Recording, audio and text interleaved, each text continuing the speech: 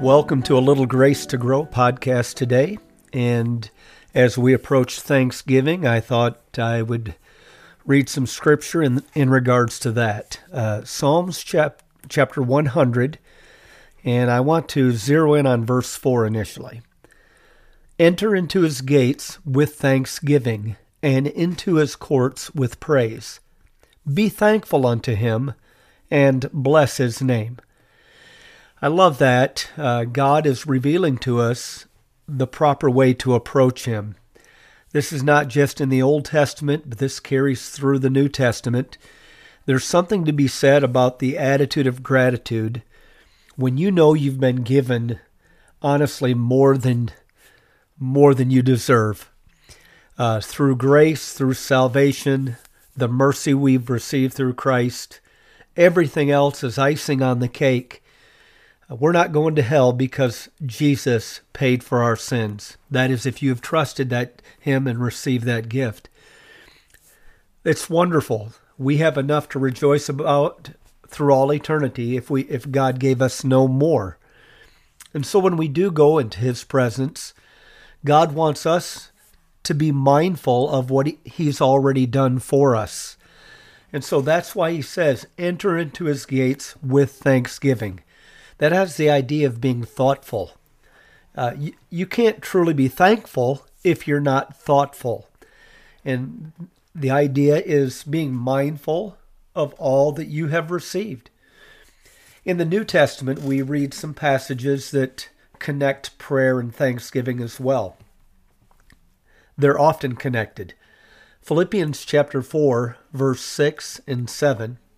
Be careful for nothing, but in everything by prayer and supplication with thanksgiving, let your requests be made known unto God. And the peace of God, which passeth all understanding, will keep your heart and mind through Christ Jesus. Once again, before you're going to ask God for more, you need to have that attitude of gratitude for what you've already received. You know, as a parent, when my children were little, often they would ask me for things, whether it would be, let's go to Dairy Queen, or can we go to the park, or whatnot.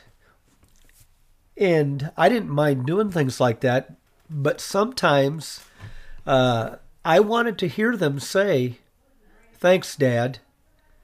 I appreciate that." And you know, when they have that attitude, it's easier for me to do more for them.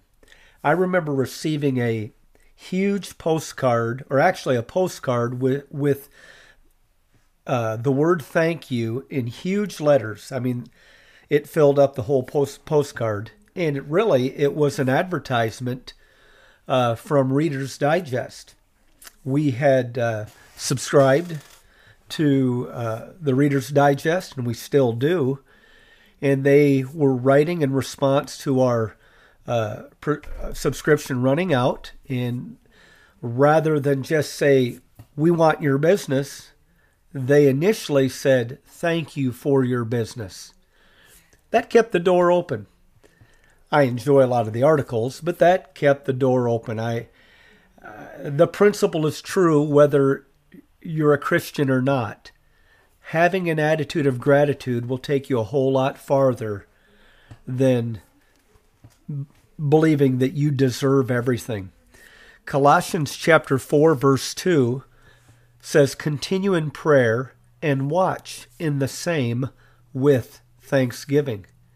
It's also interesting, I believe, 1 Thessalonians chapter 5, verse 17, I believe it says, rejoice evermore.